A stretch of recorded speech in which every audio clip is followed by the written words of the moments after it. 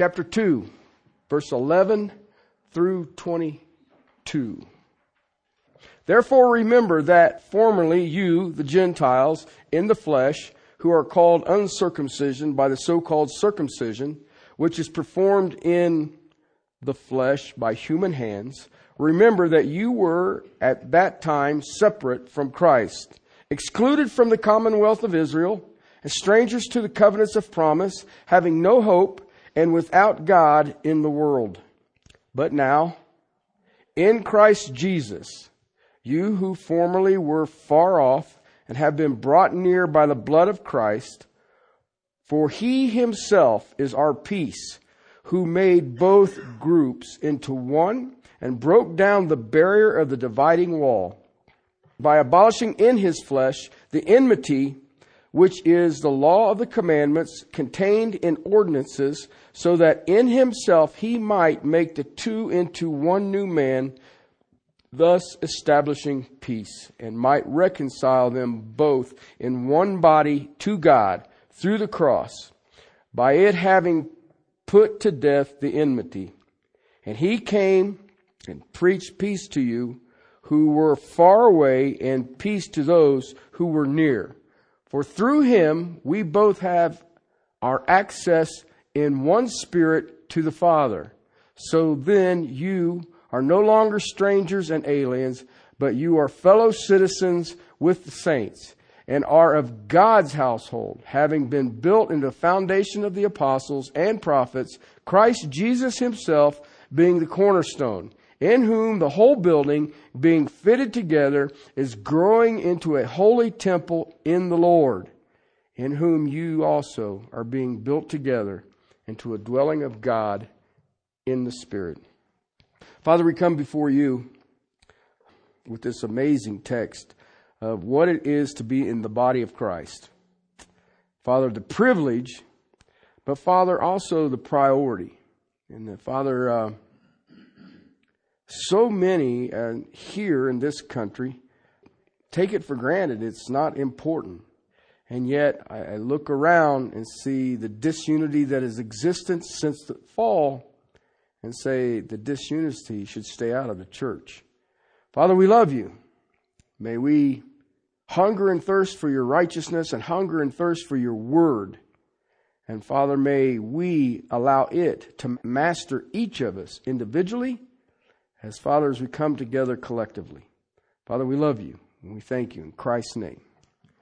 I'm dealing with a section that I call the unity of the body, and we're in a part, verses 11 and 12, on the alienation apart from Christ. I see this a lot of times. I see people who were raised in the church, maybe generational, and then all of a sudden they're involved. They do the mission trips, they vacation Bible school, they serve and all the rest of it. And then at some point, all of a sudden the light comes on and they start understanding their salvation. And you say, well, what were they doing up until then? Following the orders. Okay. But there's a difference between following a bunch of rules and regulations and submitted to Christ. Okay. The submission to Christ is He's my master. He guides me. I don't do it based on my convenience or what I think my talent is or what I'm capable of. And that's the difference. The problem is that today, a lot of people don't understand even what the church is for. We will deal with that in 4, 5, and 6. But what we need to be aware of is that we come together in the power of the Holy Spirit, in the authority of the Scriptures, to strengthen one another for our individual and collective work of ministry. And that's missing in a lot of churches today. A lot of people think that the church is where you go get saved. Now, listen, you can get saved in church. I'm not saying you can't get saved in church. Well, in some churches, I don't know if you can get saved, but you can get saved in church. All right. I'm not against that. All right. That's not what I'm trying to say. But the reason that the church is here is that your gifts strengthen me for my task. My gift strengthens you for your task. I hope. All right. And as we get this information back and forth, I had a friend of mine whose gift was almost a carbon copy of mine, but if you looked at the reaction of people between the two, it didn't seem right. I mean, my gift primary is prophetic. No, I don't tell the future. I can tell you the future. Revelations. Okay, now we got that out of the way. Okay, but I want you to understand that it is to proclaim it. Okay, that's what I tell people, that I will not go through the tribulation. I know that emphatically. Well, how do you know that emphatically? I'm not going to shut up. And during that time, they're going to kill people who share the gospel. I'll go up and knock on the Antichrist's door. Surprise, it's me. I'm here to share my faith in the gospel of Jesus Christ. So I'm not going to make it. I know that. But I have other reasons too. But I want you to understand that the body of Christ, Paul, that illustration is phenomenal. If you think about your body, okay, every part has a purpose. Okay? Now there's some parts that you can get rid of. Your tonsils. I still haven't figured out what those are for, other than to make doctors money. Okay? Appendix. Okay? There's things, you know what? I had a very dear friend of mine lost both legs in Vietnam. He still managed. He became a fireman. And he was one of the best ones. You know why? One of the things, if you go into a burning house, you're supposed to crawl. Everybody wants to walk. Guess what? We ain't got no legs. You're running out of options. Okay, so he was always down low because the heat rises.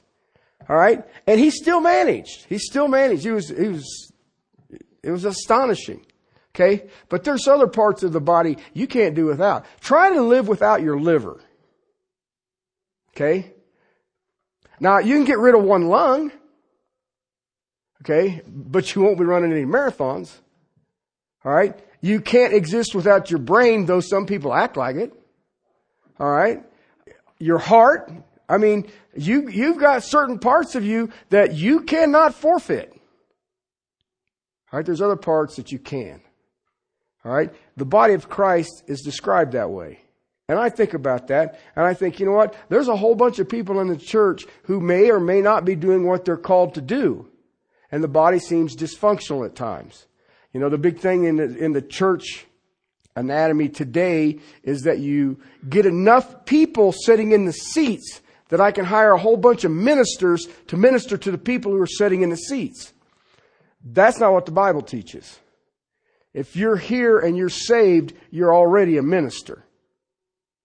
And all you need to do is grow in your faith of your understanding of what the Word of God says. But I told you last week, and I want to remind you this, too many times I think we forget where we came from. Okay? There are some who were raised in the church and they can look me in the eye and say, well, I never did anything that bad. Well, what you just did by saying that is awful. Okay? And you can't do that. All right? You were a sinner. We've already looked at it in verse 2. Right? You were dead in your trespasses and sins. Okay? And I shared with you, if you take the term dead, it cannot respond to any stimulus. So it didn't matter how good or how bad you were or were not. You still were dead. All right? And I think there's times that, well, I didn't do that many bad things. Really. That's the height of something that I would classify as arrogance. I mean, I can smile at you and say, I did a whole bunch of really bad things. But my salvation to me is no different than the salvation that everybody in this room needed. Okay? There's times, and I had a person one time tell me that the reason that I have so much fire for the Word is that the depth of darkness that I was in. Well, I got news for you. If you're dead in your trespasses and sin, there's no degree of darkness there. Okay? And that's what I want us to understand, because before Christ, each and every one of us were separated from Christ. And if it was not for Him reaching into our souls, you would still be separated from Christ. Alienated apart from Christ. When I looked at it last week and I shared with you, if you look at the alienation apart from Christ, it's in two parts. One, it's social. Okay? Social is you're separated from God's people. Now, I want you to get a hold of this. He's talking to the Gentiles. Do you understand right now that if you are a believer, most of the world is separated from you? They couldn't understand. Remember when we was in Corinthians? Natural man cannot understand the things of God. They can read their Bibles. They can watch the TV evangelist. But they don't have any understanding whatsoever. I've had in my ministry years dealing with what I call mixed marriages. Believer married to an unbeliever. Okay? And you see it over and over again. The believer wants the unbeliever to act righteous. And I remember making a statement in one situation that understand it will only be an act. I mean, lost people can do nice things. But it's still an act. It's still an act. And that's why you stay out of mixed marriages. Because there's going to be two masters pulling on that house. And that makes all kinds of wonderful fun. And, and then if you take it in the case of the woman is saved and the man ain't, she still has to submit to her husband. And that can get ugly. And yet I share these things because when we understand that we're separated from God's people, when you were a Gentile, you were an unbeliever. When you were there, you were separated from God's. I don't care how many times you went to church. I remember my cousin got married. This is, decades ago. And I wasn't saved. I knew I wasn't saved. I wasn't trying to be saved. I wasn't interested in being saved.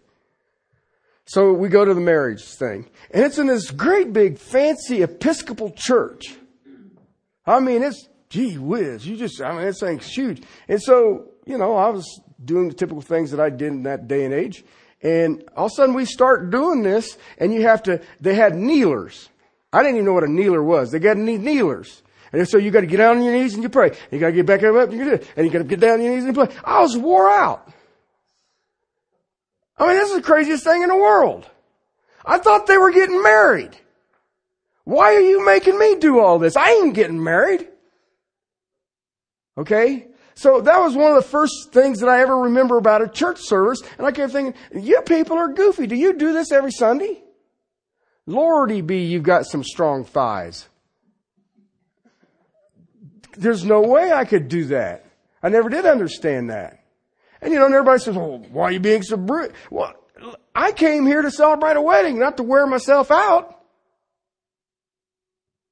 Why? Because see, they're going through the motions. They're going through the motions.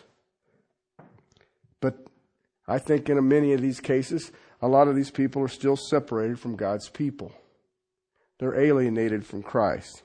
But I shared with you last week that you have the social side of it, which, another little footnote on that. Why in the world would I want to miss church? Because you got two options. Hang out with those who are alienated from God, or hang out with those who are His people. You got two options. And listen, I understand some of God's people, I'll drive you nuts. Okay? But it doesn't matter. They're still God's people. And you know what? I guarantee you there are times that you drive Christ nuts. Okay? Probably on a regular basis. All right? So you run into some other Christians that'll drive you nuts. Just say, you know what? It's no different than me. But the other side of this is spiritual. Verse 12. Remember that you were at that time, okay, what time is that? When you were socially alienated from His people and from Christ. You were separate from Christ, excluded from the commonwealth of Israel, and the strangers to the covenants of promise, having no hope and without God in the world. All right? To me, verse 12 is the real alienation. Chapter 2, verse 1, dead in sin and trespasses. Okay? So if you go through just these 5 that Paul gives in verse 12, you sit there and you think, wow, man. I have a number of situations that I'm dealing with right now where the people are hopeless. I mean, they're completely hopeless. They have no hope. And you know why? They don't have Christ. They don't understand promises. All right? See, you and I, being Gentiles, before Christ came into our lives, we were literally cut off from God. Okay? Do you realize you had no ability whatsoever to access God? I mean, you couldn't send Him an email. You couldn't text Him. You can pray. Everybody prays. That's the old saying, there are no atheists in a foxhole.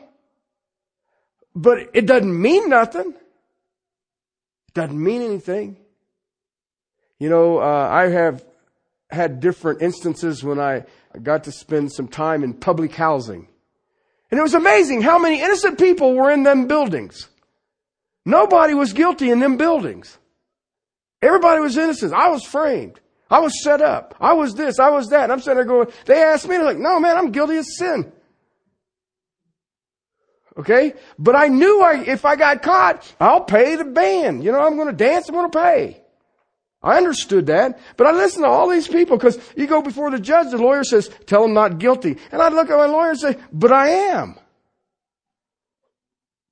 But just tell them not guilty.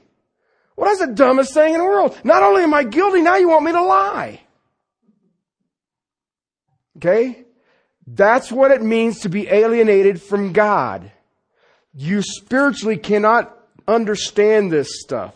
You're literally cut off from God. You have no ability to grasp it. So there's 5 things that in this spiritual separation, spiritual alienation apart from Christ. I'll get through a few of them this morning. Okay? The first one, you see there in verse 12, separate from Christ. Okay? You were Christless. You were separate from Christ. When you hear the word Christ, understand that that's a Greek word. Okay? It's a Greek word for the Hebrew word that you know. Messiah. Okay? Both of those words mean the same. Whether it's Christ or Messiah. The Hebrew word is Messiah. The Greek word is Christ. You guys didn't know you were bilingual, did you? Son of a gun. Okay? It means anointed. God's anointed. God's Christ. God's Messiah. All right? So, before Christ, you and I were separated from Messiah. Okay? Most Christians today said, well, you know, what's the big deal? Well, there's no messianic hope. Okay, you know what that means, right? There is no hope of a Savior. See, the Jews knew that Messiah was a Savior. Now they're kind of twisted up about it, but depending on the line of Judaism you talk to, I like to get information from these people when I run into them. And, you know, I remember I had a meeting with the rabbi of the Temple Mount. And, you know, a very nice guy, a wonderful, got a great sense of humor. He's from Brooklyn. Can you believe that? Anyway, so I asked him, explain to me Messiah. Who is Messiah? And he gave the general view that the liberal Jews get into, that it's a messianic age. Okay? A messianic age is if you are in a time of plenty, then you are in a messianic age. If you're not, then you're not in a messianic age. If things just ain't going right, then you're not in a messianic age. And I said, well, but what do you believe? And he proceeded to explain to me the Messiah that he was looking for. You know who he described? To the T. The Antichrist of Revelations. And I was like, wow, man. Now, I didn't tell him that. I was in his country. and I wanted to get out. All right? But that's what he described. A political figure who would bring peace. And I didn't have the heart to say, I said, well, you know he's going to come in and stand in the temple and tell you guys he's God, right? You know that that's coming. But see, he don't believe that. And I'm not crazy enough to be in Jerusalem and tell him that. All right? They are without a Savior. They're expecting a Savior. Had one Jew tell me, he says, well, I'm going to ask him this. Because I told him, I said, well, you know, Jesus was Messiah, but he's coming back. And he says, well, when I see him, I'm going to ask him. I said, is this your second time or your first time? I said, good luck with that. Good luck with that. There's no hope for a deliverer. Without Christ, without Messiah, there's no hope, there's no Savior, there's no deliverer. That's what you get without Christ. Okay? Now, I want you to think about that for a second. Because this is who you're dealing with outside of these walls. All right? That means that their history is headed nowhere. There's nothing to hope for. There's nothing to look forward to. I don't care if you're Bill Gates and you got gazillions of money. Guess what? You're still going to die and you can't take it with you. All right? So there is no hope. I mean, okay, you got a yacht, you got a personal jet, private jet, whatever you want to do. Yeah, right on. You better enjoy it because it's going to take eternity to pay for it. One of the reasons a lot of people stay away from quote unquote religious things or things of God, you know why? They don't want an ultimate judge. That is the biggest reason. Now then, you're going to walk up to him and say, the ultimate judge is about to come down here and whoop you. Yeah, you'll win a lot of people that way. There is no reward for good. There is no punishment for evil. I told you guys that I took a philosophy class when I got out of high school. And I took philosophy because you can't be wrong. Okay, so I did. I got straight A's in the thing. You just come up with something and write it down on a piece of paper and they go, oh, wow, that's really good. I just made that up. You know that, right? Okay, but you couldn't. I thought, well, that's the perfect class for me. I'll become a philosopher. Yeah, that didn't work out so well. One of the group I read about were the Stoics. They were hanging around a time, they come out of the Greek Empire. Okay? What a wonderful bunch of people. Boy, people talk about, people are like Eeyore. Oh me, oh boy. And everything's sad. Dude, you gotta go try to be a Stoic. Okay, a Stoic can make Eeyore look like Tigger. All right? A Stoic believed that creation dissolved every 3,000 years. And then it cranked up again and started over. There was nothing left after 3,000 years. You got a 3,000 year time frame and then poof, it was all gone. It recreated itself and we're off and running again for 3,000 years. That was it. Okay? That is a very hopeless view of history if you think about it. I mean, especially if you're born and you realize that you were born in 2,991. That means I got 9 years and the thing's going in the trash can and we start over. I got robbed. But see, that's the view that a person without Christ has. They may not say it. But if you look at it, look at what they chase. They're chasing the temporal. Okay? Let me have the riches. Let me have the party. Let me have the relationships. Let me have all that because I don't get anything else. I don't have a history in front of me. It's just going to come to an end. There is no reward. There is no punishment. So I better enjoy this thing as much as I can. You know what? I had lived half of my adult life. I lived that way. I believe there's a God. Why? I just couldn't get my head wrapped around that this is all an accident. To me, it was like, what? You're telling me that boom, and this came up? You know, I had played enough with fireworks to say, I don't think that works. Every time I make something go boom, it is disorderly. So anyway, I always believed there was a God. But then this is my philosophy. I told you I should have been a philosopher. God made all this for me to play with. And that's how I lived my life. I was like the kid with the most toys. They're everywhere. I have toys everywhere. And a lot of them don't even need batteries.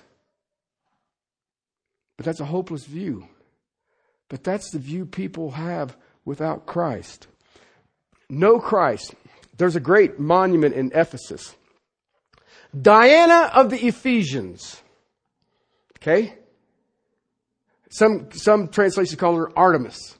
Okay? You know what she was the goddess of? Sex.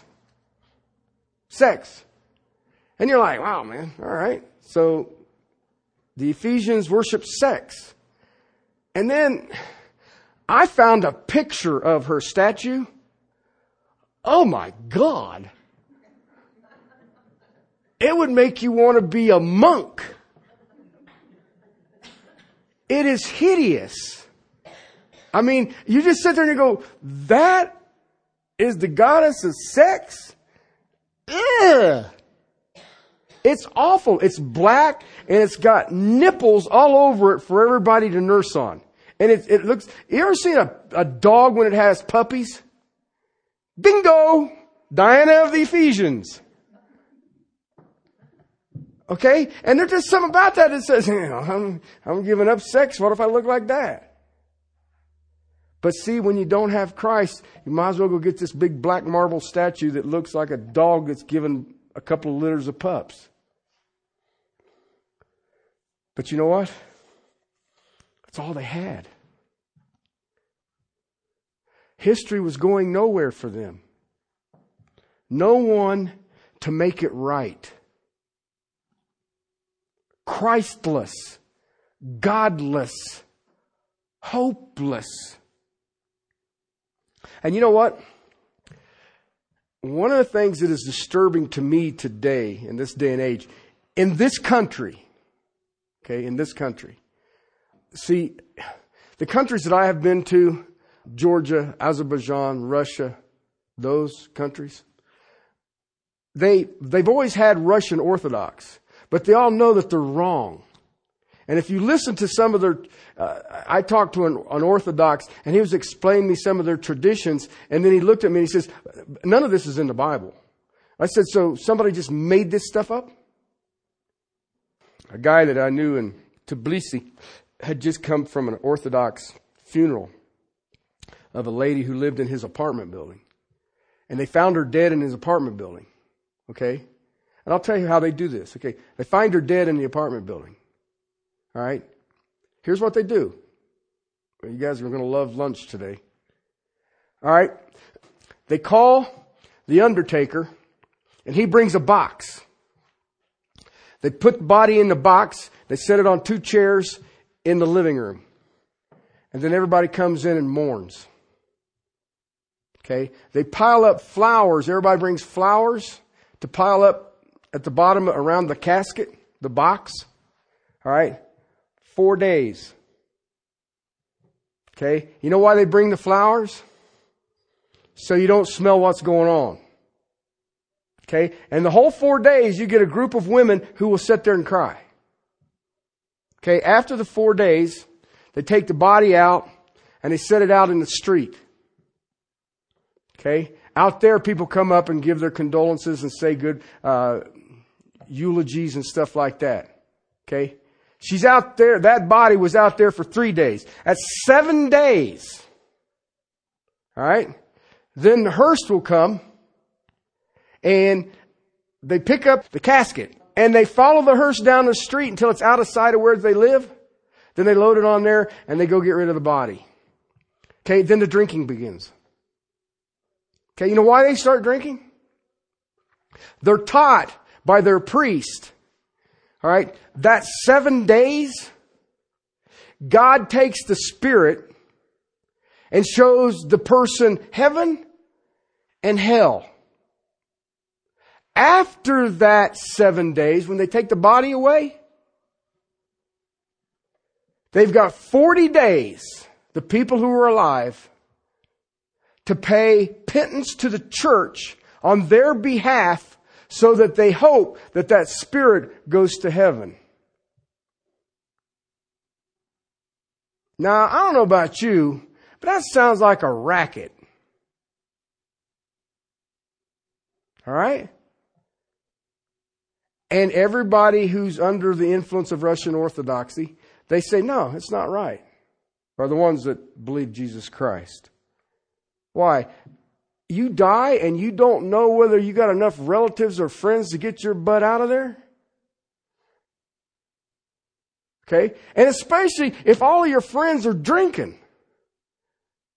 How's that going to help me? All right? There's a growing thing in this country that I have run into, and it seems to be growing. I seem to be running into it more and more often. Okay? It doesn't matter what God you believe, because they are all accepted by Christ. Okay? I've heard evangelical scholars tell me that Gandhi is in heaven. He had great faith in the human spirit. And he believed that that human spirit was actually God. I heard people tell me that, what was her name? Mother Teresa is in heaven. Did you know that Mother Teresa sent a letter to the Vatican? It's actually a dissertation. That Mary should be on the back side of the cross as co-redeemer with Jesus Christ?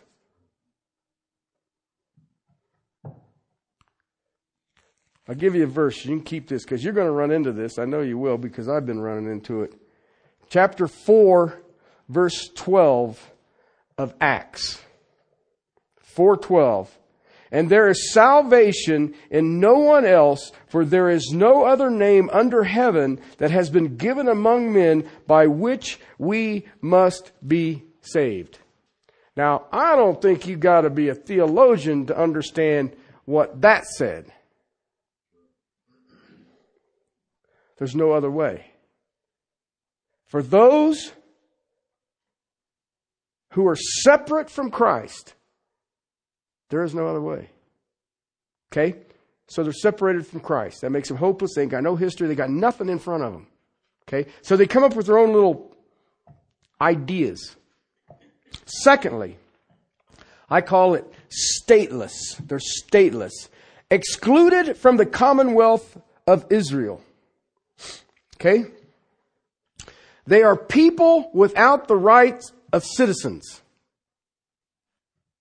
All right? You hear it today when we're talking about our immigration and all the rest of it, that we have all these people that don't have the rights of citizens. Well, let them become citizens. Okay? Aliens from the commonwealth of Israel. Okay? Listen, Israel, you got to understand some things. Israel was chosen by God to be a nation. Okay? Not because of what they did or because they were so brilliant or they were so militarily smart or any of these other things. He just chose them. Okay? And he made it a theocracy. Now, you're going to hear a lot about theocracy. Okay? Please understand, it's a lie from the pit of hell. They will tell you that Iran is controlled by a theocracy. It is not. A theocracy says God controls it. All right? In Iran, they don't even let Allah control it. It is a dictatorship in the name of religion. But they call it a theocracy. It is not a theocracy. Israel is not a theocracy. All right? There is no theocracy on the planet Earth right now. They are run by kings. They are run by dictators. They are run by sovereigns and all these other things that they want to throw at them. But a man is running the show. I mean, the Queen of England is considered the sovereign of England. She is considered the head of the Church of England. Okay? That is not a theocracy. That's a monarchy. All right? But they throw these words out all the time, and they're not real. God had built a theocracy in Israel. God had built a nation of the 12 tribes that He picked out. Okay? That nation, even today, receive His blessings. That's His people. That's His nation. It is a people who are a target for His special love. That's why when you look at the church, we're not Israel. But see, Israel is not called the bride of Christ. Israel is not called the body of Christ. The Gentiles were aliens. They were not in the commonwealth of Israel. They did not receive God's blessings. Okay? They were not a special target of His love. The Gentiles were aliens. They had they accepted the true God, they could enter into that place of blessing. That's why you had the court of the Gentiles in the temple. But until that time, they are stateless. I mean, you can have a nation, but you're still stateless. There are all kinds of nations. I think there's 168, something like that I hear. I don't know. They change about every hour. But, you know, it's just, but there's one nation that God made, and that's Israel. You have no community. You have no kingdom. You are outside of God's rule. I was cruising around in the Old Testament because every once in a while I get lost. And I found something in the book of Isaiah that was really fascinating. Isaiah 63. It's amazing. Okay, there's a contrast that happens here early in chapter 63. The first 6 verses shows what God's belief towards the Gentiles are and the other nations. It's not a pleasant read. Okay? It's, why is your apparel red, your garments like those who treads the winepress? You ever looked in the Old Testament what treading the winepress means? That's vengeance and wrath. Okay? But then Isaiah contrasts it to God's kind of attitude towards Israel, verse 7. I shall make mention of the loving kindness of the Lord and the praises of the Lord, according to all that the Lord has granted us, and the great goodness toward the house of Israel, which He granted them according to His compassion, and according to the abundance of His loving kindness. For He said, surely they are my people, sons who will not deal falsely. So He became their Savior. In all their afflictions, He was afflicted. Did you get that? Every time somebody picked on Israel, guess what? They were picking on God. You know that ain't going to come out good, right? And the angel of His presence saved them. In His love and in His mercy, He redeemed them. And He lifted them and carried them all the days of old. See, that's an attitude toward the nation of Israel that you don't see towards any other nation. None. He was their Savior.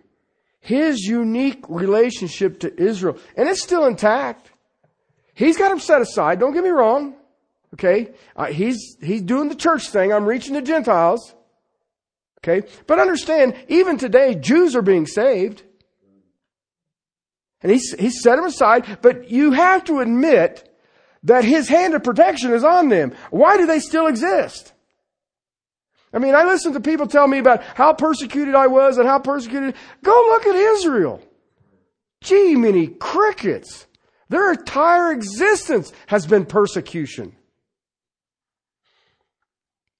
Of course, now, I don't want to get too carried away with this. They rebelled. And I mean, he brought the Syrians in to punish them, the Persians to punish them. You just go down the list. He fought against them. He fought against Israel. All right? But understand this, they're always under His special love. A theocracy that God ruled them. All right? And He even gave them a priesthood. A priesthood of men who could go between the people to God. I can take your pain, your suffering, and present it before our holy sovereign. A priesthood. He gave them blessings over and over and over. He gave them His law. Do these things and it will benefit you. Listen, Gentiles had no concept of this. None. They lived without God's rule. They lived without God's kingdom. You know what? Every one of us at one point in the same place. Without God's rule, without God's blessing, without God's kingdom. Aliens. Separate. I know in my life as I look back, all the things that I missed. Because I didn't have God. I didn't know God. I didn't really want God. I mean, I heard people talk about it before. I remember going to a church. I was trying to get a date. You never thought I'd do that, would you? And it was my sister-in-law. She wasn't my sister-in-law at the time, but it was the church that her parents attended. So I went to that church. And there I was with my ponytail and my attitude. And I was just sitting there taking this all in, talking to this girl, telling her, I wish this guy'd shut up so I could get this conversation in. All of a sudden he got into rock and roll. And how evil rock and roll was. And how long-haired the hippies and all of that. That's awful. It's the devil and this. And they got a picture of Jesus up behind the pulpit with him with shoulder-length hair. And I'm sitting there going, yo, dude, when are we going to get on the kneelers? But he wanted everybody to bring their rock and roll albums in, and then they'd have a big fire. Yeah, not unless you give me cash. Then I'll just go buy some more. Okay, I know. Some people say, "What is an album?" Never mind. But I thought about that, and I thought, you know what? At that time, I was separated. I had no idea. I had no concern about heaven or hell. And you know what? Every one of us in this room were in that position at one time. We did what was right in our own eyes. Okay? But last but not least, I'll cover today. Back to Ephesians. One that is so fascinating. I did a study on this a number of years ago. I'm not sure the evangelical church today has any concept. Okay, the third thing there, okay, separated from Christ and excluded from the commonwealth of Israel. You're without Christ and stateless. Okay? But look at this next one. Strangers to the covenants of promise. Fascinating. Listen, without Jesus, you're Christless. You're stateless. You're not a part of God's economy. Okay? You're not a part of God's kingdom. You're not a part of God's world. You're not a part of the citizenship of heaven. And then he says this, you were strangers from the covenants of promise. Okay? Now, you need to understand something about covenant. Your Bible is divided into two major books, right? One is called the Old Testament, and one is called the New Testament. You know what the word testament means? Covenants. You know what it is? Promises. Now then, ask yourself a simple question. Okay? Not deep theological or anything like that. Simple question. Can God break a promise? We just partook of the Lord's table. And this is the covenant in my blood. Okay? That means the promises of the New Testament are sealed in the blood of the Lord Jesus Christ. I think that's kind of cool myself. Before Christ, you are a stranger to those promises. Okay? So what are these promises? Well, without getting into a 12-year dispensation on covenant, okay, because there's a bunch of them, I want to kind of keep it simple for us in the name of salvation, okay? There are a lot of covenants, a lot of promises in the Bible, okay? There's one that you see every spring. The rainbow. That is God's Noetic covenant. I will not judge by a global flood again. And I promise by putting a rainbow up. Okay, so you see, that's not the one I'm talking about. It ain't got nothing to do with salvation. That saved Noah's family. Okay? All right. In Genesis 12, I'm not going to get into detail, you find the one that you and I need to pay the biggest attention to. It's the Abrahamic covenant. Okay? That is the one that is overriding everything. It is, that is the big circle that deals with Israel. Okay? Now, you say, well, I thought we weren't Israel. Then go read Romans chapter 11. Because you have been grafted in to the holy root. You were a wild olive and you've been put into a domestic olive that is the root of Jesse. Okay? The root of Jesse, you know who that is, right? That's Jesus' lineage. All right?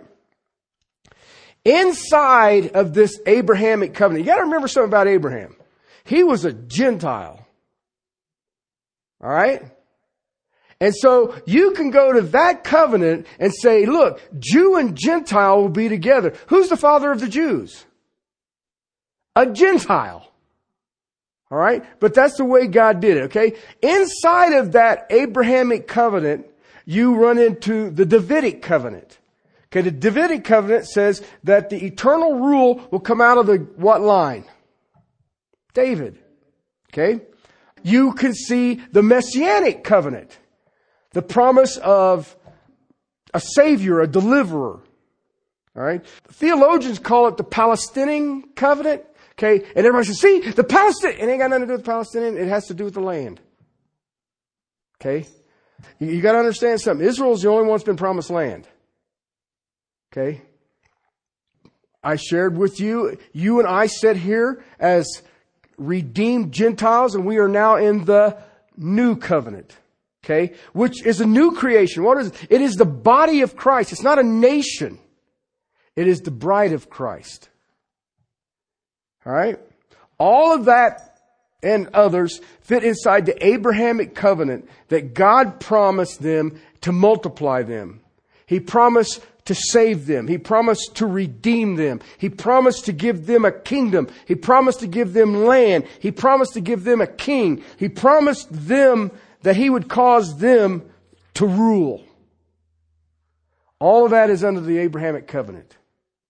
Okay, now if you think about it, those are kind of incredible promises. I don't care who you are. And I take it back to what I asked you. Can God break a promise? No. The only promise He could ever break, He's never given. What? There I said, what did he just say? Okay. It's like nothing in creation can separate you from the love of God. So the only thing that can separate you from the love of God has never been created. What? Okay.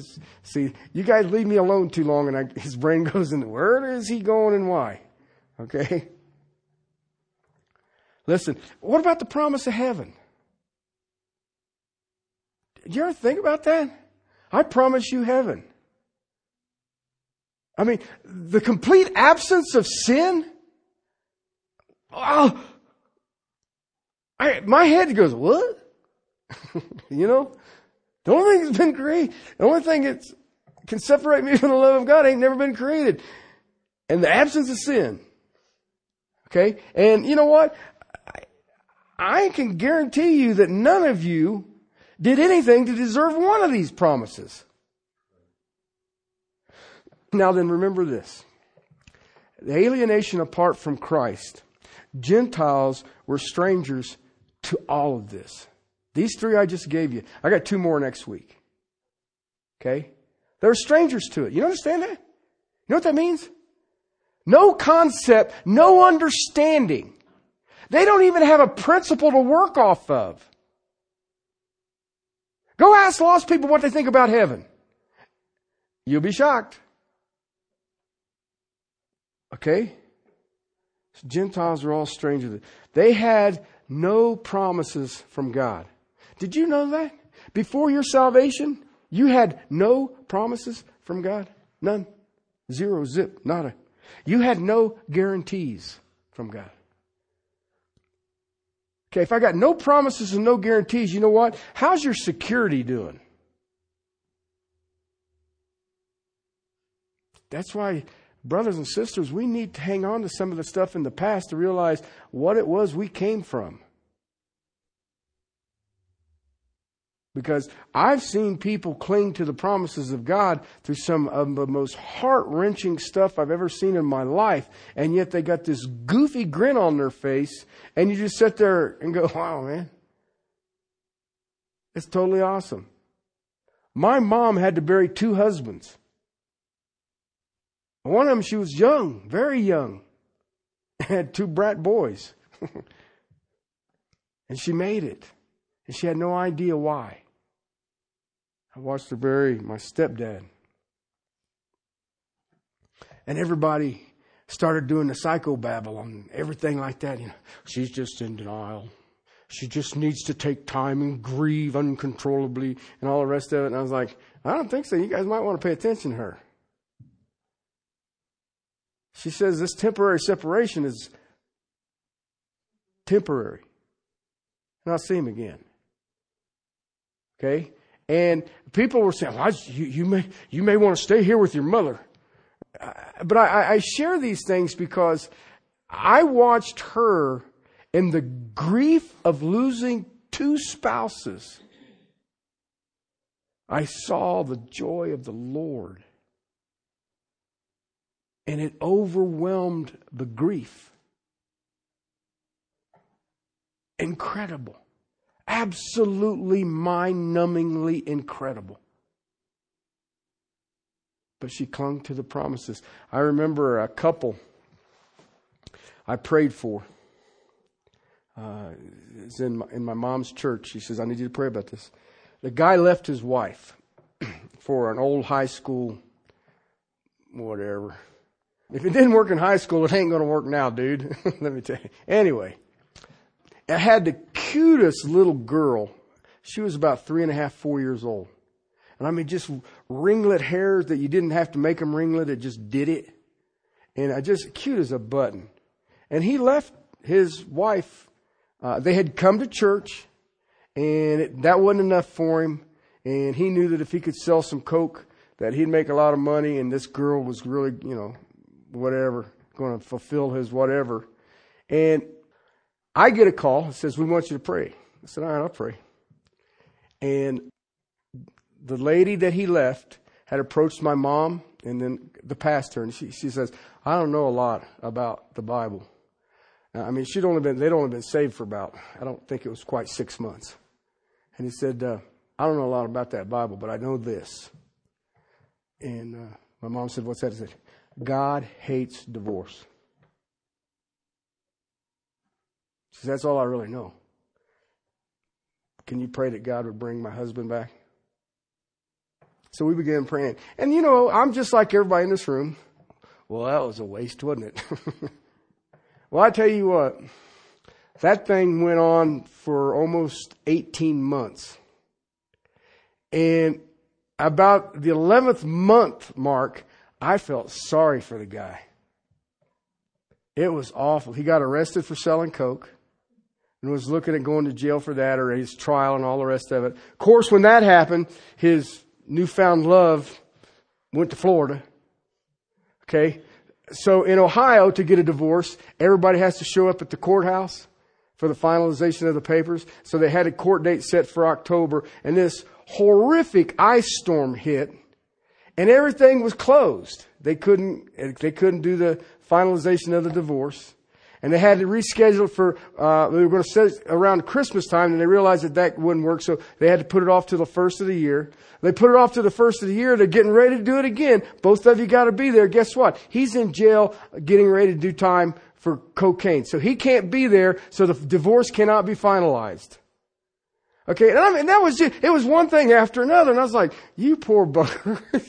I don't know what you think you're doing. But there was probably 50 of us praying that God would restore that. Do you know that guy right now is an elder in the church, and his wife is now a leader of a women's Bible study? And they got a second kid. That's amazing to me. Because I got to be honest with you, I wasn't putting a lot of stock in this. But you know what? God makes promises. And I see a lot of this. People don't know. They don't know what it is. I had a friend tell me that prayer is firing the winning shot. I agree with that. But I'll show you two other. When you're alienated from Christ, there's no Christ. There's no state. You don't own it. There ain't no country. You ain't a part of nothing. Okay? And you don't know the covenant promises. You don't know them. But you know what those? You put all those together, guess what? You get hopelessness and godlessness. And I'll deal with those next week. Father, I thank you for your word. I thank you for your promises. I thank you for the promises that you have made in your new covenant. Father, I thank you for the promises that you're fulfilling in your old covenant. And Father, we see your faithfulness through all things. Father, help us. Help us to draw deep to your word so we understand what you're doing. Father, let us understand that in this life we will have tribulations. But Father, you are faithful. You will strengthen us. You will guide us. You will love us even when we least expect it. Help us, King. Help us. Thank you that you placed us into the body of Christ before the foundations of the world. And that, Father, you are doing exceedingly, abundantly, beyond what we could ever ask or imagine. May we be found faithful. May our love grow as we start seeing what it really means to be loved by the Most High God. May your peace overwhelm us, knowing that we now have peace with you.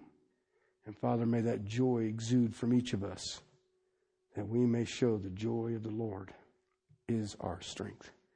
In Christ's name, amen.